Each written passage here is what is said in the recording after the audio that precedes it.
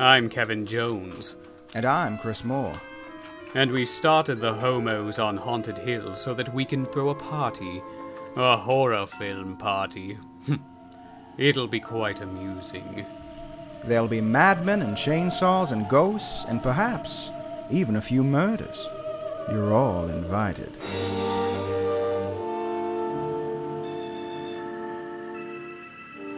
Are you rolling?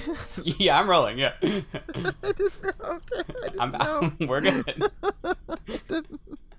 Rolling. Keep those prices rolling, roll back. You ever just get like one of those like songs stuck in your head, like an old commercial? Oh, yeah. And you're like, get out of my head. This All is the not Walmart 1997. Go away. Yeah.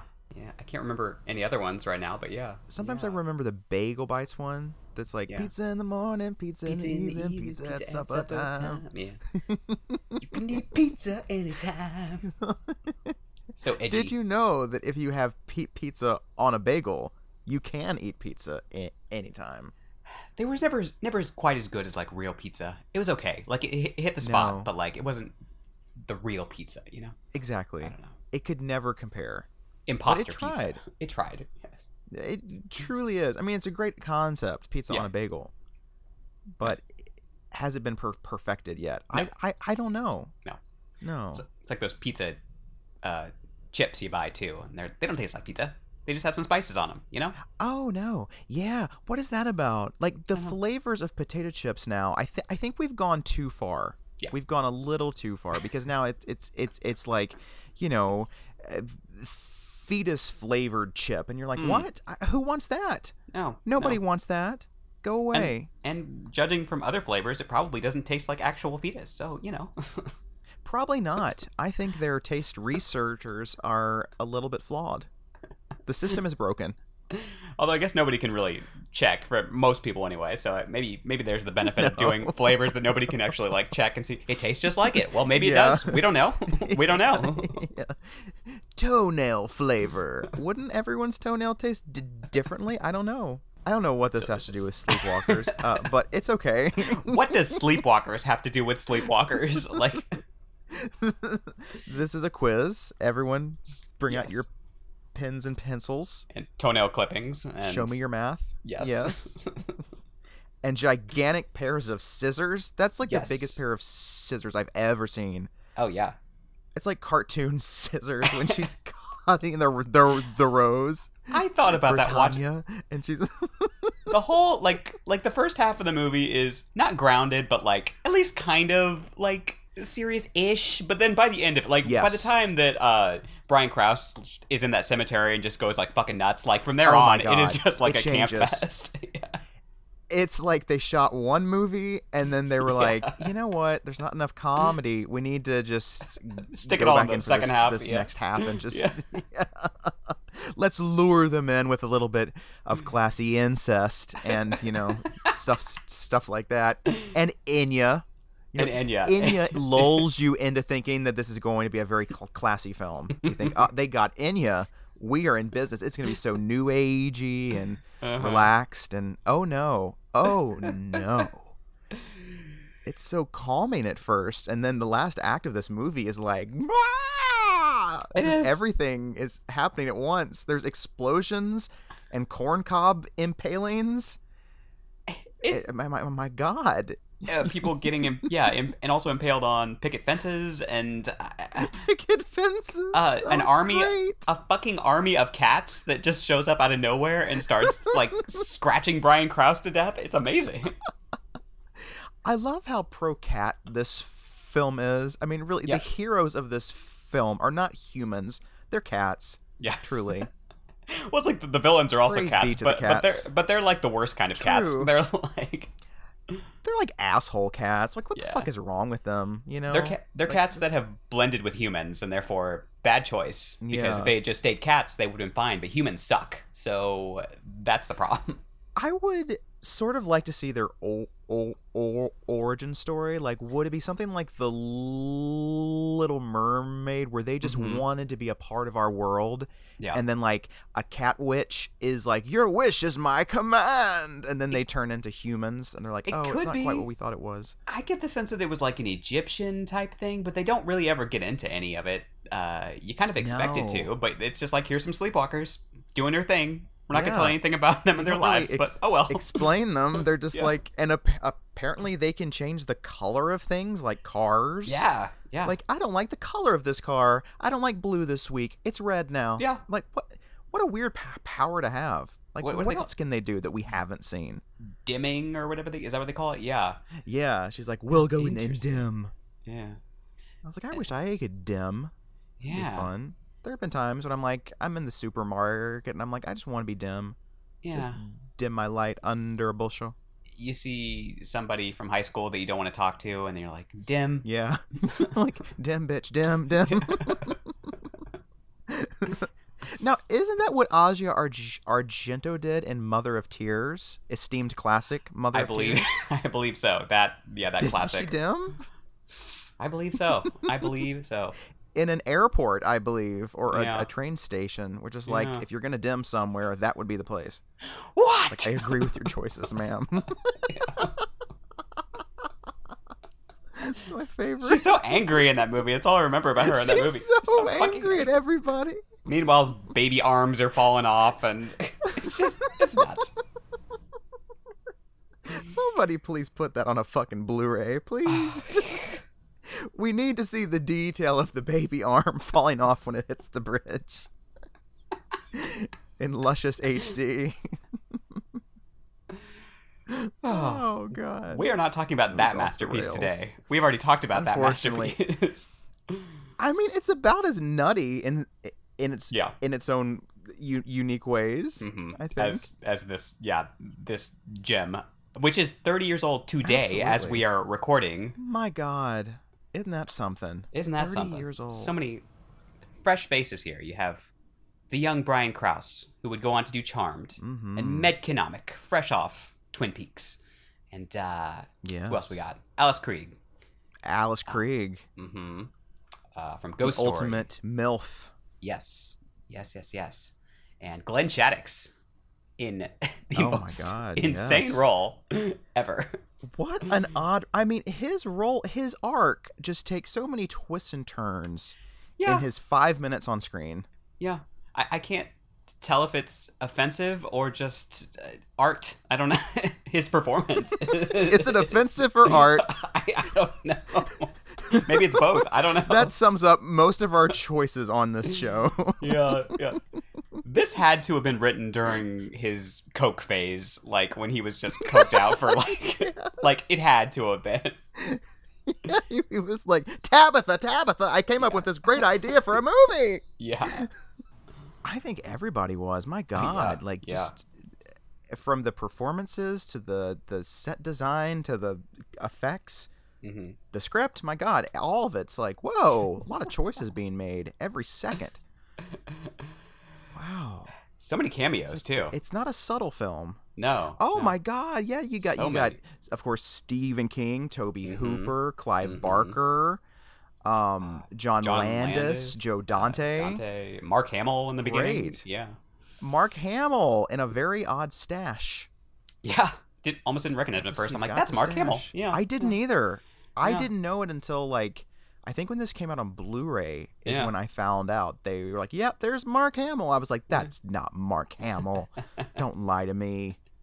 I've seen Village of the Damned, and that's not Mark Hamill. Okay.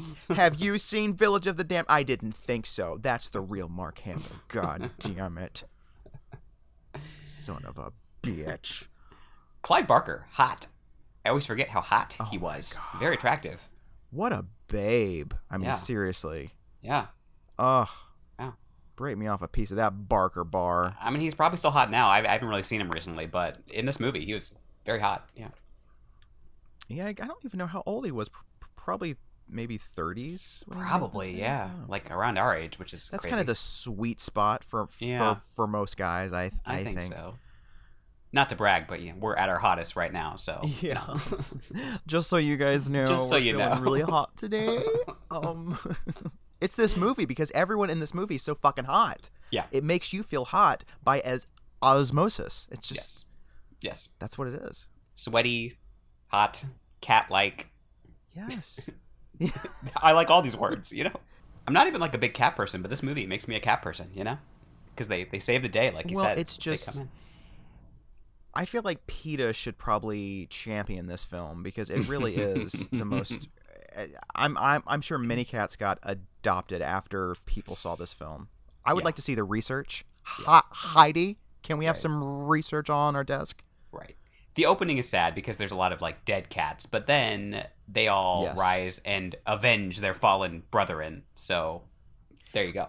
I mean, truly, when you think about it, the biggest character arc in this film is the cats because they start out the film dead and defeated, and by the end, they are triumphant. Clovis the cat leading that army. Yeah. Oh, Clovis. That beautiful Clovis. Sweetest little baby. I just want to take that little face and just... It's so cute. Oh, it's so cute. And then, like, when he gets sad because his owner dies, oh my God. Just rip out my heart and stomp on it, will you, Stephen King? Put it in a litter box. I mean, see, people will say this is a very superficial, fluffy film, but it has that scene, which leads me to believe there's more going on here than it meets the eye. There's more than just there is emotional stuff. More than just the superficial incest, you know, here. There's just look below the surface. My God, I forgot how, like, steamy incesty this is. I'm like, did V.C. Andrews do a pass at this too? Christ. It's crazy. Like, there's a whole sex scene and, like, it's just nuts. It's crazy. Like, the first time I saw this was on TV, and every single bit of incest, even just, like, the kisses, were cut. Yeah. So when I finally saw it uncut, I was like, what the fuck? I had no idea. Yeah. What in the hell? Yeah. It was that really fucking weird time in pop culture when you can get away with like shit like that. Like even in mainstream stuff. I mean, everything was so fucking weird. Like Twin Peaks was like, what the fuck's going on? Surreal and like darkly funny. And then like Heathers and She-Devil and Death Becomes Her. Like all these... dark comedies that you probably couldn't make today, but at the time, like, you could get away with it, which is interesting. Yeah, I just don't think anyone would take a risk on something like this. And truth be told, if Stephen King's name wasn't on the script, I don't think anyone would have taken a chance on this. Really? No.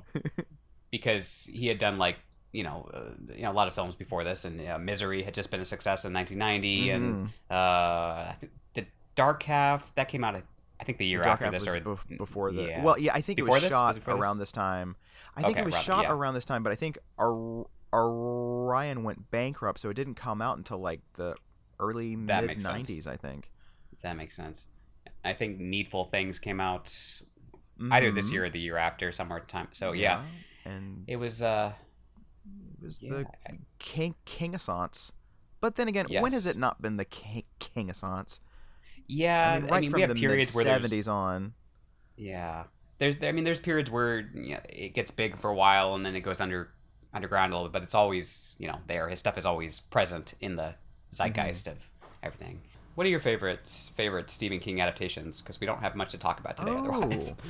Well, Carrie, obviously, I think is a masterpiece. Probably the best, It's just weird that, like, I mean, they change a bit from the novel, which I do love, but I think the changes that they make work so brilliantly for the movie, and it's just weird that, like, the other adaptations have in some ways been closer to the book, and yet they don't really work. I'm like, what's going on there? It's funny how that happens sometimes, yeah. Some people think you have to do these, like, exact adaptations sometimes, but sometimes things just don't translate as well to screen as they do on page. So you have to make some changes, and a good director realizes that and, alters some things while still keeping the spirit of the book. I think that's the trick there. But it is a very it's a big trick.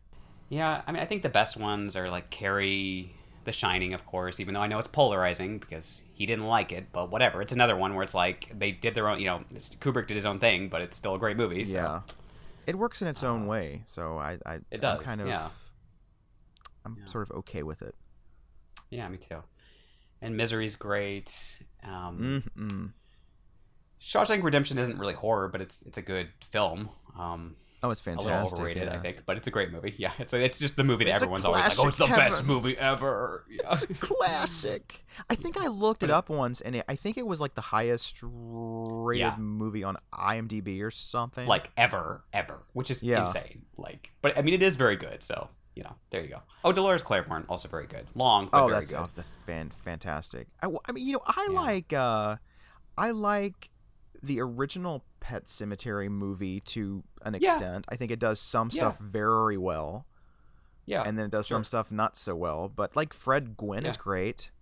And I think Zelda is terrifying. I like the way they handled her.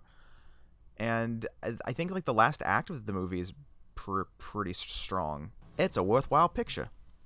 The scene where Gage gets hit by a truck is still like really intense. Like, yeah, run, kid, run. That. Yeah. No. Oh, he just stands there, just looking so adorable with his fucking kite. Like, drop the kite, Gage. Drop the kite. Save yourself. But oh no.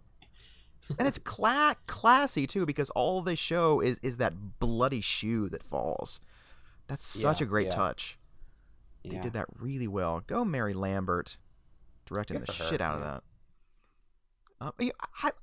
I like Christine. I think that's good. Christine, it's not my favorite. I have not seen Christine in forever. I want to revisit that one. Yeah, I'm looking at a list. It's worth a rewatch. His like whole '80s output is just insane. Yeah, the Dead Zone was also pretty good, and I love the Dead Zone. Stand By Me. For some reason, I never associate Stand By Me with Stephen King. I don't know why, but great movie. I know. Every now and then he pulls out these like really like humanistic dramas, and you're like, oh wow, I didn't know you could do that, Steve. Who knew you had it in you? Yeah. Cujo, I haven't seen in forever, but I remember liking it as a kid. Great. So there's that. Yeah, that's a good one. Creepshow. I fucking love Creepshow. Oh yeah, man. of course. Creepshow. Creepshow is great. God. And Creepshow 2 is good too. They're both pretty good. Yeah. Firestarter's okay. I just rewatched that. It's okay. Recently, and I was like, it's fine. I always like Secret Window. I know a lot of people. It's not like a big one, but I just like the like double characterizations and stuff. And it's I don't know. I liked it. I don't remember much about it except there was something about corn, right? Yeah, like there was some. He's like he killed someone and like planted corn on their corpse. I don't know. Yeah, on their body to keep from being found. Yeah. It does the whole like crunch. It does the whole like writer in jeopardy thing that Stephen King likes, and where it's a writer and he's trying to figure shit out, but he's being haunted by this supernatural force, and similar to The Dark Half and The Shining, of course. So it's a big Misery thing. Also, man. Misery also, yes. Yeah. He's got a writers a thing there. Gerald's Game was pretty good. That was a recent one. That was. Oh, I liked that one. I liked that one quite a bit. Yeah. Probably one of the better recent ones I've seen. Yeah. Absolutely. Yeah, the whole scene where she's trying to get out of the handcuffs and she's like slicing into her hand. Oh my god! I was like, I cannot watch this. I cannot do it. Yes. The Mist is okay. I revisited that one last year. I didn't love it as much as the ending's good, but everything else I was just the acting's very wooden in it. But what are you gonna do? Not from Miss Marcia Gay Harden. She's given like a full tilt performance. She's the only one like doing anything. She's great in that. She's scary in that movie. Oh. 1408. I don't remember much about that one. It was fine. It was okie dokie. I just rewatched Children of the Corn, the first one, maybe last year, and it's kind of entertaining. It's entertaining. It's just based on a short story of his, so it's been sort of padded a bit, but I think the padding kind of works, and it's a fun time. Yeah, I like all the pagan deity stuff, and they're sometimes I want it to go a little bit sleazier than it even does, but that's okay. That's why they have the sequels, so there you go. They can't all be Children of the Corn 3, They can't. I wish every film could be, but it's just not going to happen. And I've made peace with that. They can't all be Maximum Overdrive. you know? They can't. Oh, Maximo. Oh, speaking of cocaine, yeah. My God. I need to rewatch Graveyard Shift. I haven't seen that in a while. Graveyard Shift, I saw that one when I was a kid. It's like something about like rats. Riding the Bullet, I like that one. It's more of a drama thing, but it's pretty good too. I still need to see that. I think I've only seen little clips. I like it. It's also directed by Mr. Mick Garris, but it's not as like sleazy as his normal stuff. Like I feel like his stuff has a little bit of sleaze to it, but this one's a little more drama-esque. So there's that prestige, if you will. Oh, it's a prestige film. It's elevated horror. It's one of those films. It's got some things that are a little bit sleazy, but it's not quite as much. It's got David Arquette like doing these crazy moments. You know, I think it was my very first overlooked gem that we did back in 2020. I remember you talked about it. Yeah, back in the day when we were just a fledgling little podcast, and now we are a fledgling podcast. But here we are with tens of more people listening every week, 20s of yes. But we love our tens of people. We love y'all, and a few of you have sent in questions to ask us, which we appreciate. Thank you, everybody. Yeah, keep those coming because we might good ones too. They're good questions, yes. So if you would still like us to do our questions episode for our 2-year anniversary at the end of this month, keep those questions coming. You can ask us anything about movies, about our life if you want. But we might veto certain questions if they seem just too bizarre. But, you know, we'll see. Don't be thinking you're like Barbara Walters or some shit up in here. You know? No, that's just 2020. Yeah. Kelvin, I heard you did the... That's a horrible impression of Barbara Walters. It's not bad. Kelvin, what is... Tell me how she talks. Tell me about... The Rojo. Yeah, that's what it is. The 30 Rock version of her. Okay, this movie, Sleepwalkers, 30th anniversary edition. Here we are, 1992. What a time to be alive. Which we were. We were alive, by the way. We're not that young. If only, but we're not that young. I got bones in my body older than this picture. Exactly. Like I said, fucking weird time for horror. Fucking weird time for movies in general. We had all the erotic thrillers this year too, with The Hand That Rocks the Cradle and Basic Instinct and Single White Female, etc., etc. Yeah, something invading the normal family unit and fucking it up. That was the big thing in this early 90s period here, you know? Much like our favorite film, The Guardian, from 1990. Yes. Oh, The Guardian. Camilla, I love you. Brilliant. I'll feed a baby to a tree for you. Yeah. That would be a good double feature with Sleepwalkers, yeah. It really would, yeah. God. Yuppies in peril with some supernatural tones. This was, I think, the first script that he wrote, like, particularly to be made for a film, you know? It wasn't based on anything previously that he had written. I think it was his first one for that. Because Creepshow, does that count as written for the screen? I mean, it's not really. It counts, yeah. Oh, okay, here we go. 2 of these stories were adapted from King's short stories. Okay. What? But still, that means some of them were not, so, you know. Yeah. Rupert Wainwright was originally attached to direct, but left the film and was replaced by Mick Garris, who had met with the studio, but had been passed up in favor of Wainwright. According to Garris, Wainwright had made changes to the script that the studio and Stephen King did not like. As such, they approved Mick instead, and he had done Psycho 4 just a couple years earlier. Which also has this kind of sleazy family vibe to it. I thought you said Rufus Wainwright, and I was like, that's weird. Why would he direct this movie? Rufus? Yeah, I was like... Rupert? Maybe it's because I'm listening to a lot of Rufus Wainwright right now, but I didn't know he was It's possible that I said Rufus, but this is Rupert Wainwright.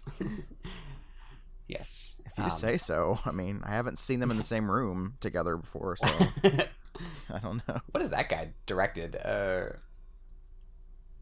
It sounds like vaguely familiar. He directed Stigmata, and he directed The Fog. Yes, the Fog remake. That wonderful. I think we dodged a bullet. Oh dear. He did do Blank Check. Stigmata that was fun. and The Fog.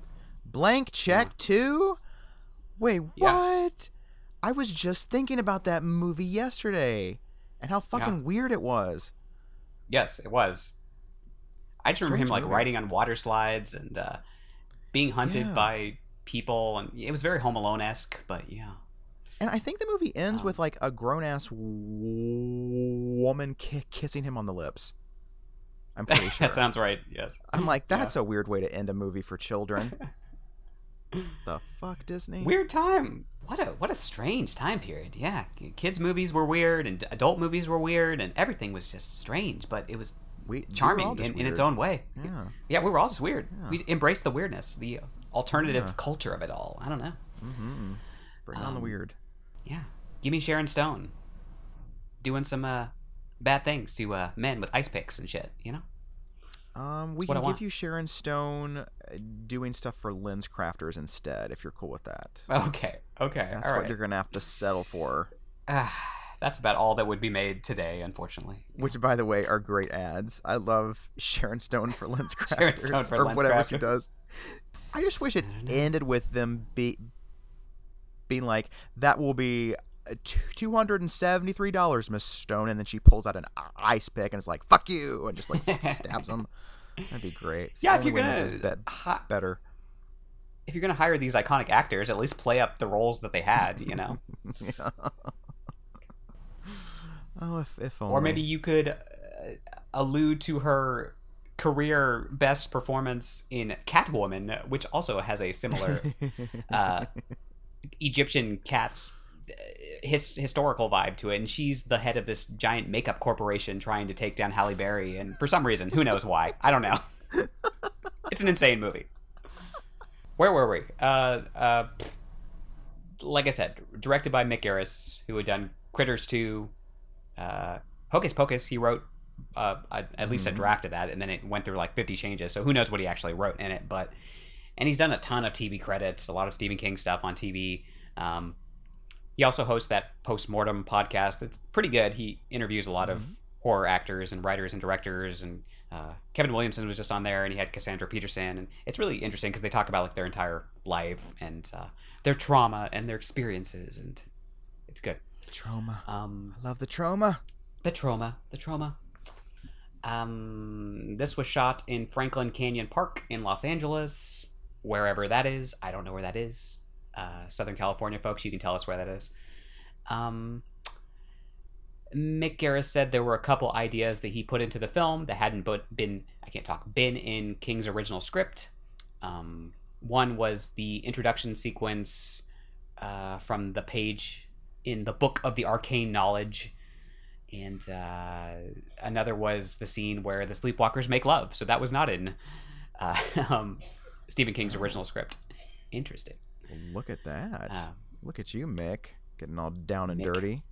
The film was cut for an R rating after receiving 4 consecutive NC-17 ratings for violence. For violence, not for the sex stuff, which is interesting. Now it's the opposite, right? Now you can't have any... What a time. Yeah, now you can have as much violence as you want, but you can't have any sex in it. Apparently not. Now you get an erotic thriller, and it's like, oh, she showed half of her boob or something, you know? It's just like... How brave. How brave.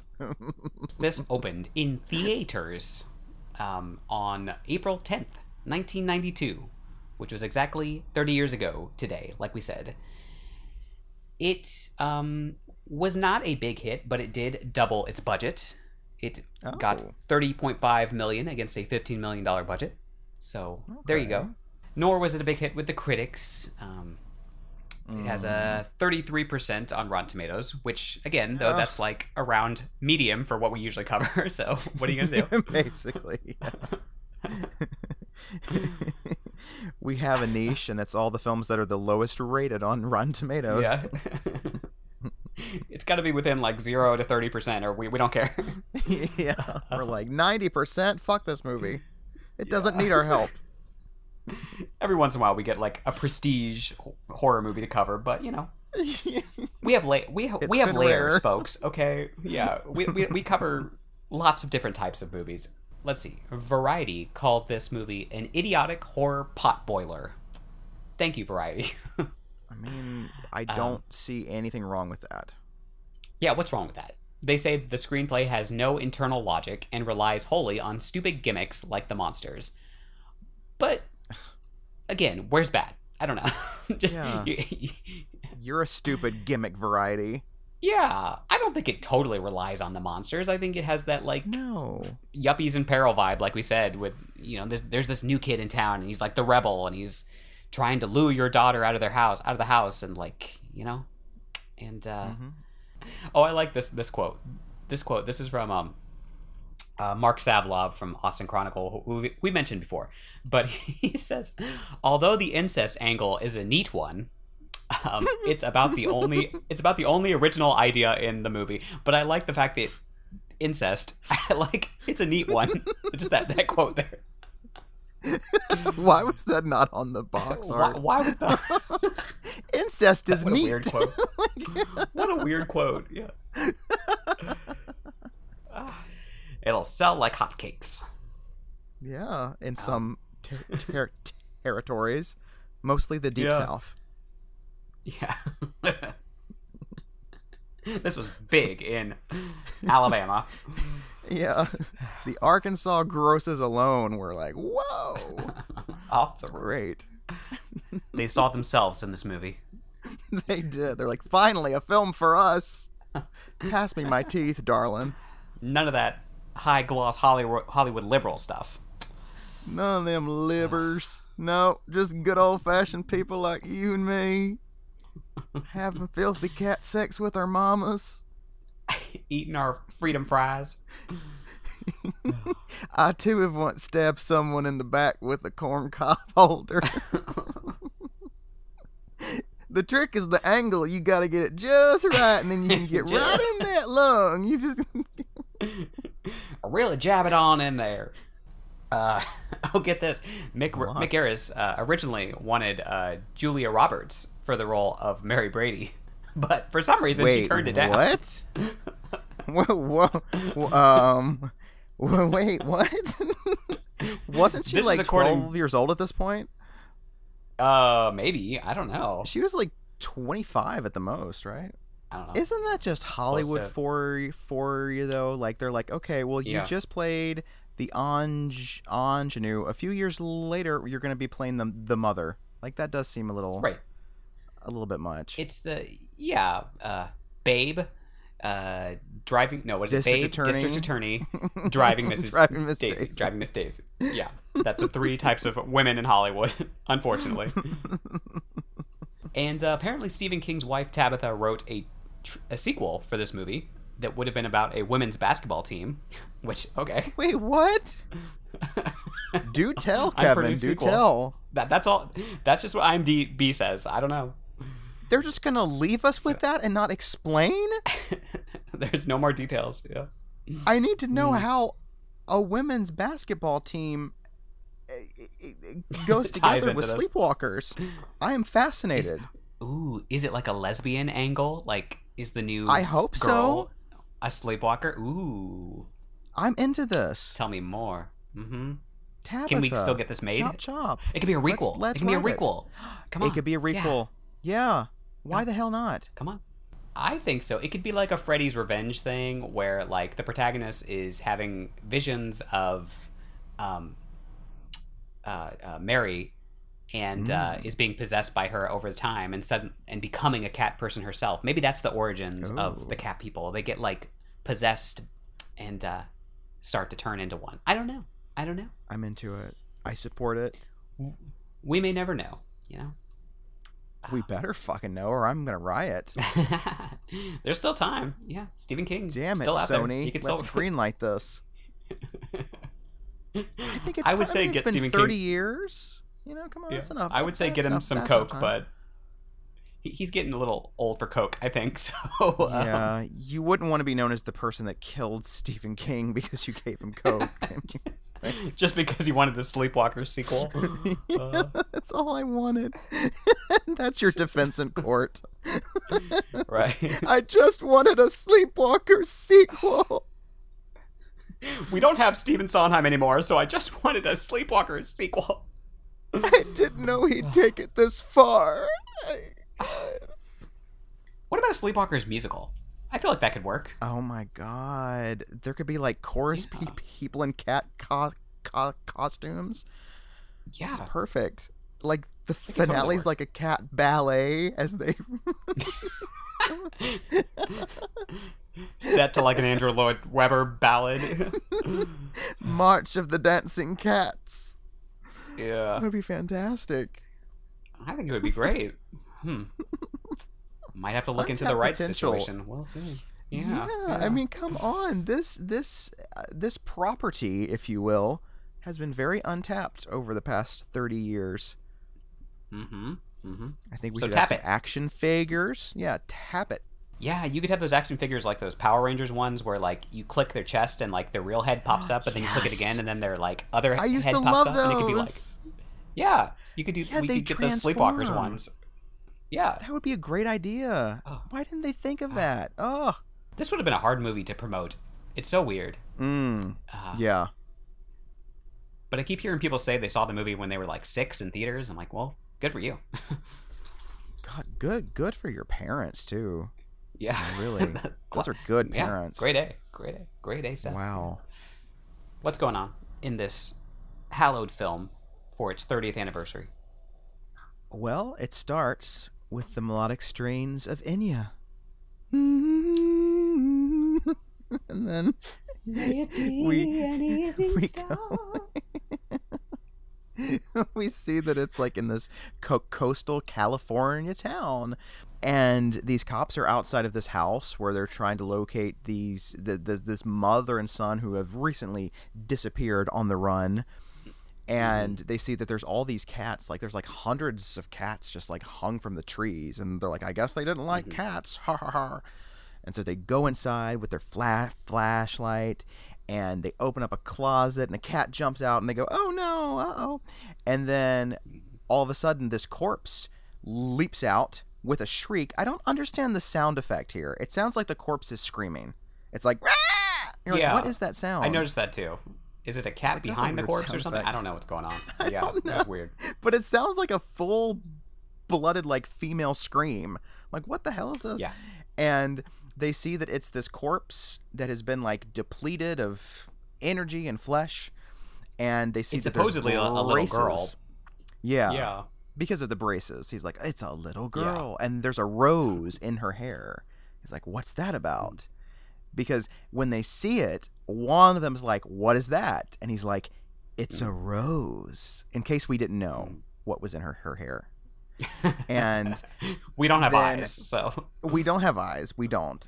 And then it cuts to the opening credits where there's all of these like weird like Egyptian artifacts and pictures that have been drawn of the sleepwalker creatures.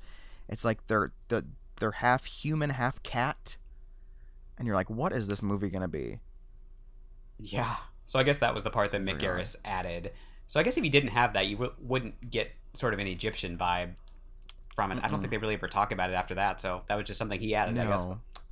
Interesting. Like they're never like, remember back in Egypt when we were, you know, blah, blah. Unfortunately. Remember Pharaoh Tuta. Yeah. Oh, I hated him. He was the worst of the pharaohs. Oh, he was the worst. The worst pharaohs. Oh. And so it cuts to Indiana now, where this mother and son.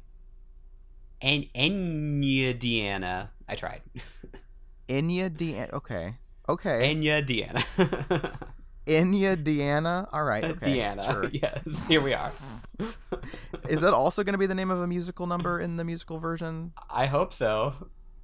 It's like Erie, Indiana from the Music Man.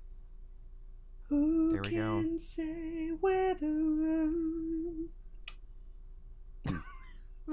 Anyway, continue with the plot, please. So then, we meet Charles Brady, who is your average teenage Blondie, and he is busy carving a T into his arm for this girl named Tanya, who he's looking at in his yearbook. And you're like, it's a little far to go for that. I don't know why you're doing that, sir. You didn't do that when you were in high school, when you had a crush on someone? You just sat there and carved the first letter of their name? Only like a handful of times. It wasn't that many. Okay, yeah. It was for special occasions. And and then in the meantime, his mother, Mary, is looking out into the yard where she has set a trillion traps for the trillion of cats that are just wandering their yard. You're like, what is this? Why are the cats all in their yard? And she's very upset that the traps aren't working. And she's like, I'm hungry and stuff. And you're like, why is she hungry? Fix a lean cuisine, girl. It's not that hard. And then mother and son start to dance. And the dancing gets a little uncomfortable. It just gets really creepy, and they're like touching each other inappropriately, and he's all like, I've met this girl, her name is Tanya, I'm gonna ask her out tonight. And she's all like, is she nice? Is she a nice girl? And he's like, I hope so. And then he's all like, are you jealous? And she's like, no, I'm just concerned. And then, like, they just start dancing really close, and then they just start making out, and it's really uncomfortable. And I'm like, and then he carries her upstairs, and then you just cut outside, and there's this big purple flashing light outside the bedroom, and you're like, what the fuck is happening? And that is how you open a movie, folks. Okay? And then it's so we weird. meet Tanya. Like, if they had, like, expanded on things a little bit and been like, oh, maybe he calls her mother because she turned him into one, like, like vampires, but like they don't ever mention that, so we're just kind of led to assume that they are actual mother and son, which is so weird. And so then they're at a movie theater at night, and Tanya, our heroine, is adorable because she is having a little musical moment to herself. She's dancing to her little Walkman. It's lovely. Do you love me? Do you love me? This is truly the best way to introduce a protagonist, because we've all been there. We've all danced like fools to ourselves before. So we get it, It's a nice embarrassing way to get you on the character's side right out of the gate.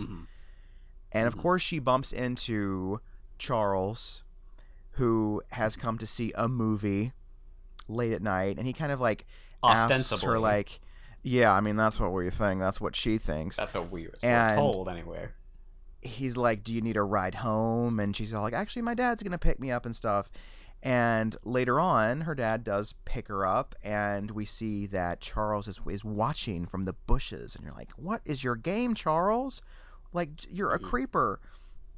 And then it's the next day at school, and they are, I think it's the next day, right? I think at school. Yeah. When they're in class, because and Charles they're in the class, and we meet reading this short story that he wrote about sleepwalkers and how they always have to move from town to town, and they can never settle down and stuff. And Tanya's all like, oh my god, he's so dreamy and so sensitive too. Oh my god, he's just writing about these people who can never fit in. I so relate to this. It's wonderful. And, he's so creative, even though he's literally just writing about his own like experience. Yeah. Like, these sleepwalkers, how'd you come up with that? Wow. And this teacher, played by Glenn Shaddix, is just sort of like, he's already really weird. He's all like, great story, Charles. Hey, where did you come from again? Ohio?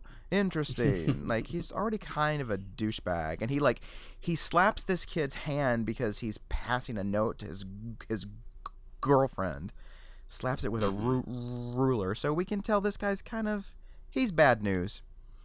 And the city that Charles says he's from is like Paradise Falls, which already sounds a little suspicious. It's like I think you could have come up with something a little bit better there, Charles. Paradise Falls. See, this couldn't be made today, mainly because of this, because they'd be like, I can Google that in 3 seconds, But we didn't try as hard back in the day. Brasilia. Yeah. Brasilia. And, another film that could be ruined by Google. Yeah. And so, nothing could ruin that classic. Nothing could ruin it. Nothing. No.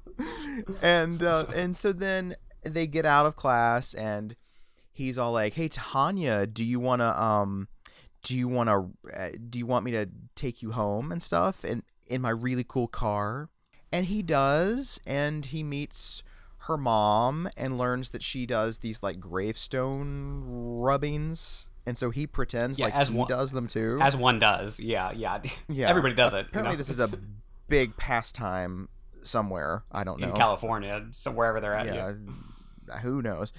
And then they agree to go to the cemetery where these were done as like a little picnic date thing. On the way back home, he is speeding, and this car comes up behind him, and it turns out to be the teacher. And he pulls off, and the teacher's like, "I found out, Charles, that you actually don't live in Ohio. And what are you trying to hide?" And then all of a sudden he's like, like I could bribe you, but there's other ways of getting information. And he's like reaching for his crotch, like he's about to molest this kid. And then so insane. He just like twists off his arm and like... Yeah. And it's like, some people should really keep their hands to themselves. And like he just starts running through the woods with no hand. And Charles turns into this like cat creature. He's like an animorph. And then he finally finds him because the teacher's not looking where he's going, and he runs into a tree. And Charles eats him. And then on the way back, he's like speeding by, and this cop named Andy, who has this cat named Clovis that he's playing with. I love Clovis so much. So cute. He sees Charles speeding by, so he chases after him, and there's a big chase, and like he almost hits like a school bus load of kids. And like and that whole part is ridiculous. And then finally Charles pulls over, and he finds a way to dim himself, as they call it, into like fading out so that the cop can't see him. So when the cop finally pulls up, the cat can see him, but he can't, and so he just pulls away. He can turn the car invisible too for some reason. It's like Wonder Woman up in here. It's like the invisible jet thing. Yeah, I'm not sure how that whole thing works, but it's interesting, And then he comes home, and his mom sees that his hand has been hurt from the confrontation with the teacher because he slammed his hand in the car door. And she's all like, "You have to get Tanya now," and she's like sewing up his wound and stuff. And then I'm pretty sure they actually have sex, right? Is this when they have sex? I believe so. Yes. This is the humpage, which is very uncomfortable. Very sweaty. Very nasty. And you see in the mirror what they actually look like because and it's not pretty. They look different. It's not pretty. Yeah. Yeah, it's like this moldy, it's hard to explain, but looking body. It's kind of scary. Yeah. It's and Andy is telling all the people at the police station, like, it was so weird. There was this guy who was speeding, and like I couldn't get a look at his face because it kept changing, and it turned into like this weird creature, and the cat was like freaking out and all this stuff. And they're like, "Andy, you're such a wacko. There's no way that could happen." Blah blah. And then the next day, Charles picks up Tanya for a little picnic adventure, and her parents are all like, "Remember to be home by 5, be safe, blah blah blah." And they get to the cemetery, and they're snapping pictures and doing some rubbings, and there's a line that's like it's like, "We better tell your mom we've done a lot of rubbing." And she's like, "I hope so, Charles. I hope so," or something. "Tanya, you dirty girl. So dirty." This is where the movie really takes a turn. It takes a shift. It really does. Because also Charles has changed the color of his car as well. Because he can do that with his powers. And Mary has also stopped. They've stopped by his house so that Mary can give her like a flower in her hair, which is weird. So Sound now familiar, we know, folks. It connects with the opening. Yeah. It's all connected. It's all connected. Yes. And so they're taking pictures in the cemetery and stuff, and then they accidentally trip on the picnic basket, and they go tumbling down a hill, and they start kissing. And at some point, like, he starts to kiss her, and she's like, oh my God, it's like I couldn't breathe, because he's like sucking the life force out of her somehow. And then he tries it again, and she's like, seriously, like, this doesn't feel right. And then he gets all like creepy and like manic, starts grabbing her, and yeah. It's like he starts to enjoy it a bit too much. Oh yeah, he's like, isn't this the excitement you were talking about, Tanya? It just goes like full on like Jack Nicholson Shining. Yeah, absolutely. And then like she at one point gets a wine opener, like a corkscrew, and like shoves it in his eye and like rips out his eyeball and shit. And like she's scratching him and like hitting him in the head with a camera.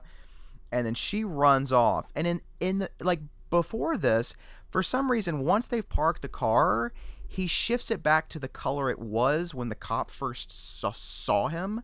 So the cop who's just doing his rounds sees the car, and he's like, oh my God, that's the car from the other day that was speeding.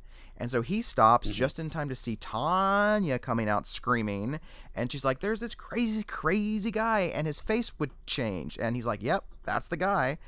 And then Charles just appears behind him with a pencil and shoves it in his ear, and then he like falls down, and like the pencil goes in further. It's really gross.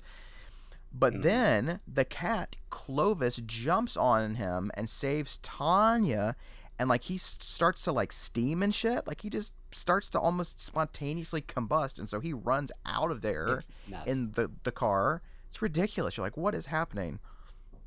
Doesn't he at one point get like some blood on his shirt or something? He's like, look at this shirt. My mother's going to kill me. It's a totally different vibe now. It's very strange. Yeah. And so then like the cops come, and she's trying to explain it, and she's like, I dropped my camera. So you have his face on the film in the camera. So just develop the pictures and we'll be fine. Yeah. And they're like, cool. And in the meantime, we get the cameos from all the horror folks. Yes. Yep. You get Stephen King, who's leading the whole investigation, I guess, or he's doing the research on stuff. And Clive Barker just doesn't get anything to say, but I think he's the head of the cemetery. Like he's like the manager or something, okay, that makes right? sense. That makes sense. He's like, don't blame this on me, or something like that. Gotcha, that makes sense.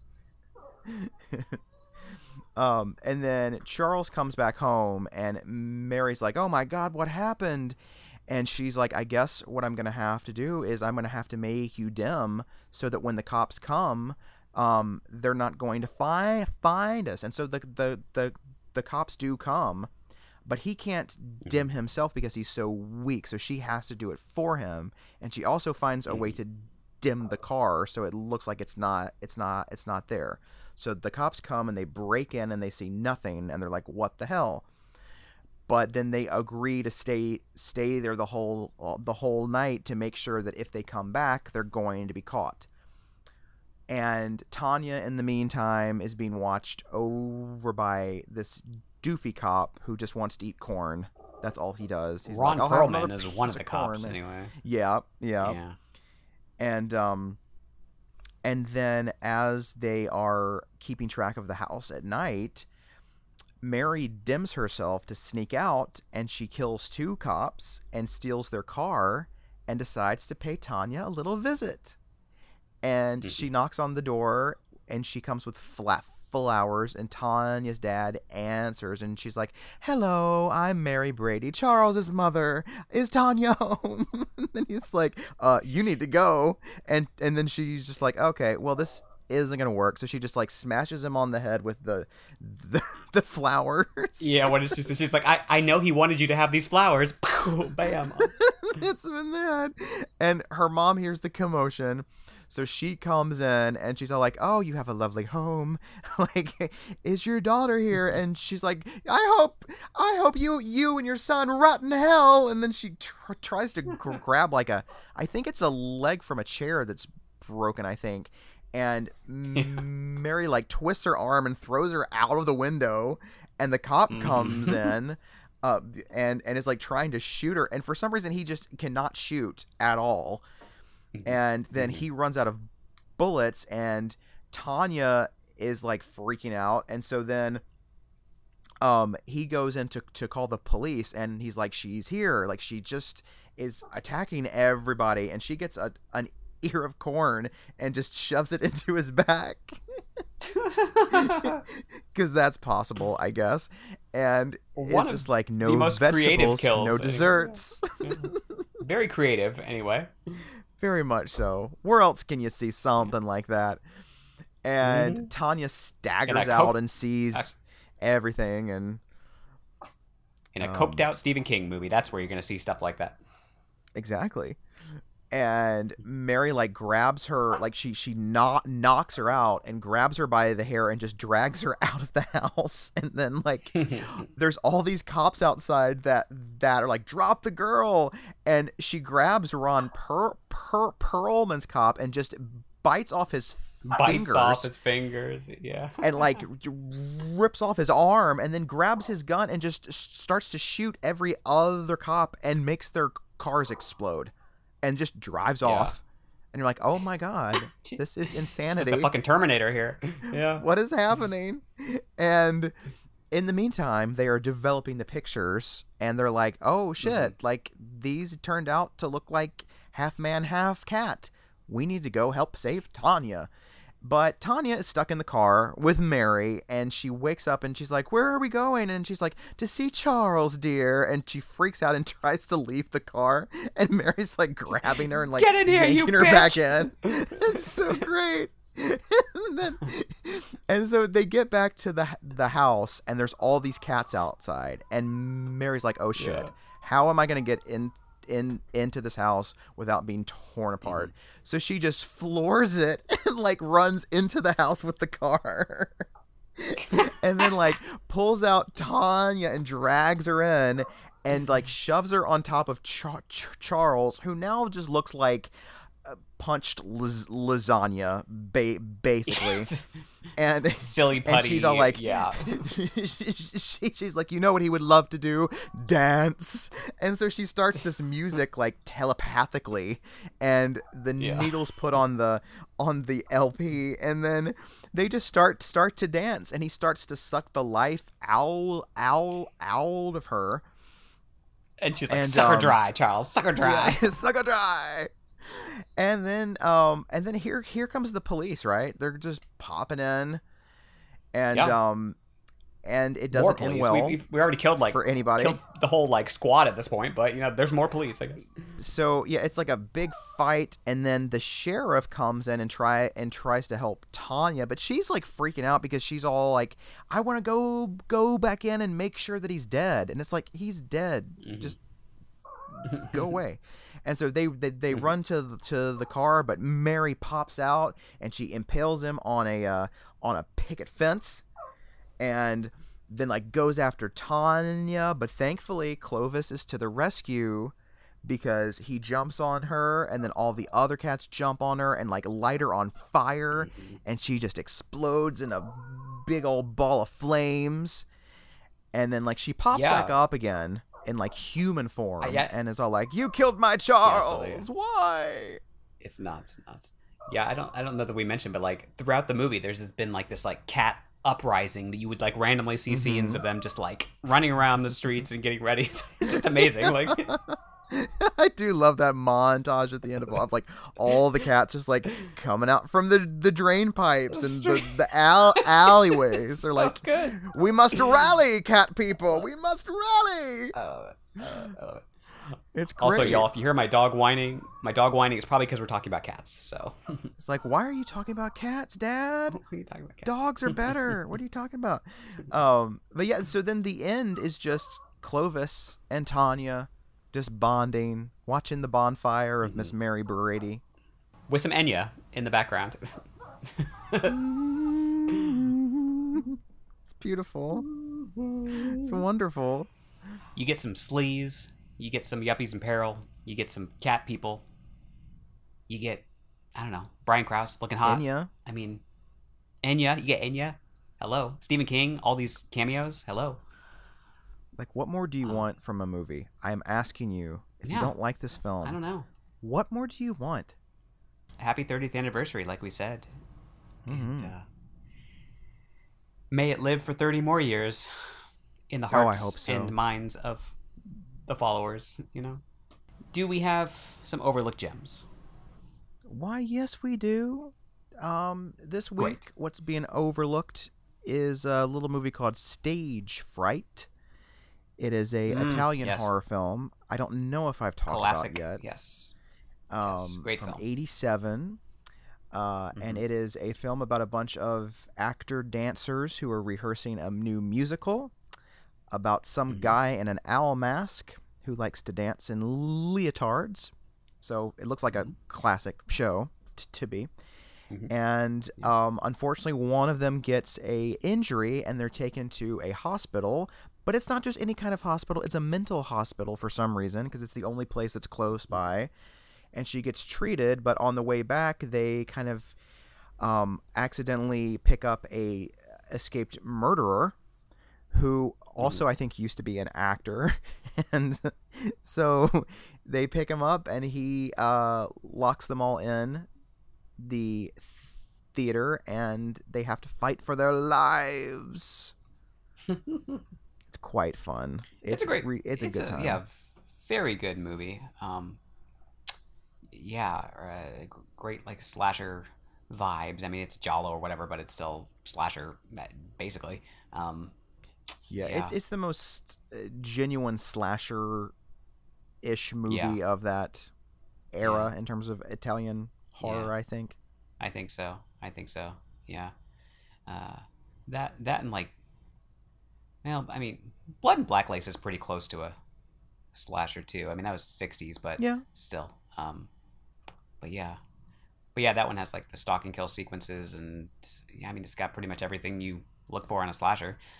Yeah, but it's good stuff. Bay of Blood too, I guess. Bay of Blood. Yeah. But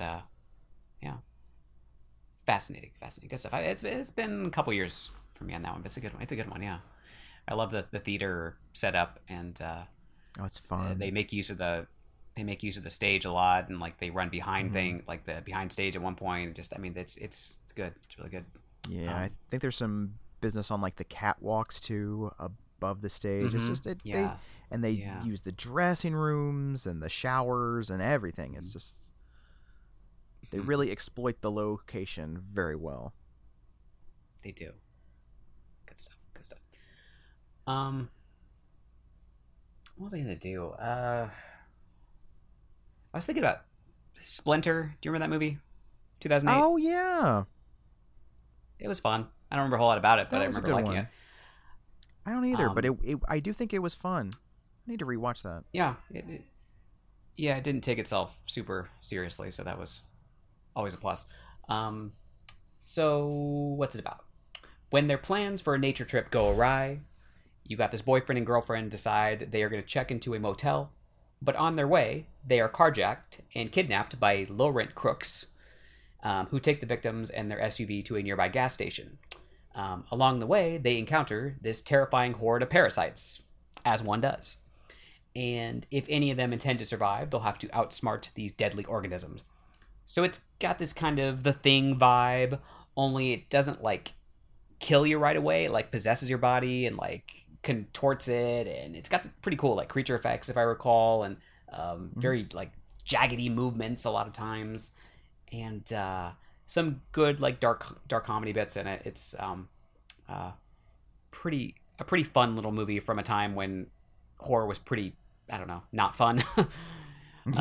Very serious-minded for the most part. You know, it was all about the blood and the guts and the extreme horror. You know,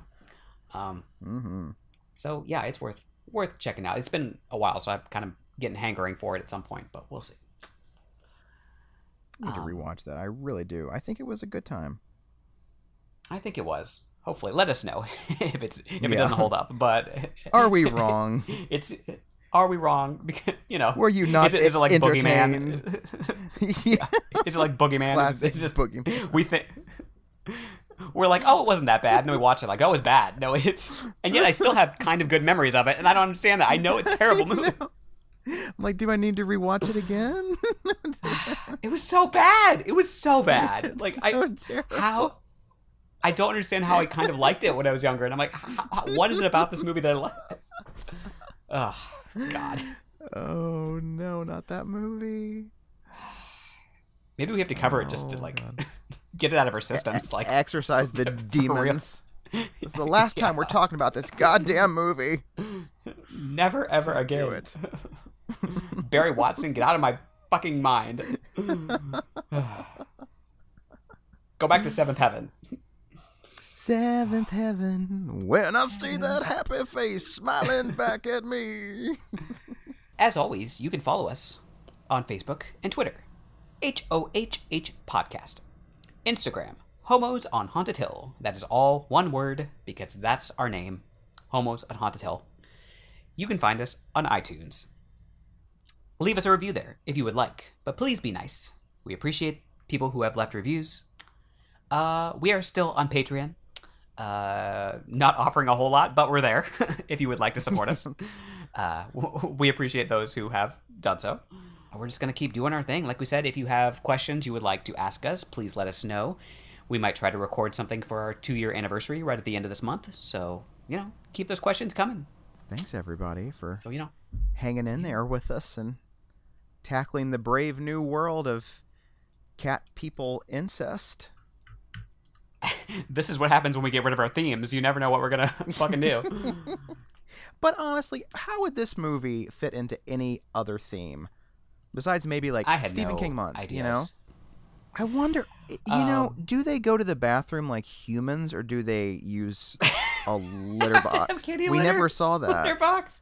We never saw what happens when they have to go to the bathroom. Like, what if at the end of the film, like, someone were to, like, run into one of the rooms and it's just a huge pile of kitty litter with, like, a bunch of turds? Or maybe like, oh, no. Maybe this is why the cats hate them, because they're stockpiling all the cat litter and then the kitties don't have any, and so they have this big rebellion against the... They're like, where are we going to shit? That's what this whole thing's been about. They're really upset. It's a war for the litter. Are running out of kitty litter. Kitty litter. Oh, God.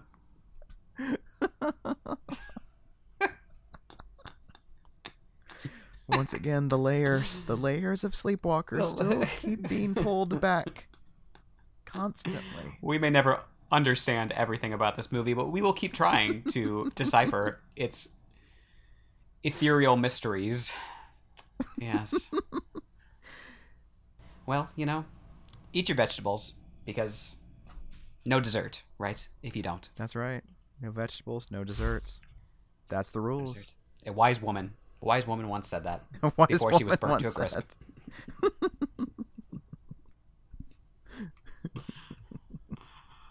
Okay, well, goodbye, everyone. Bye, y'all.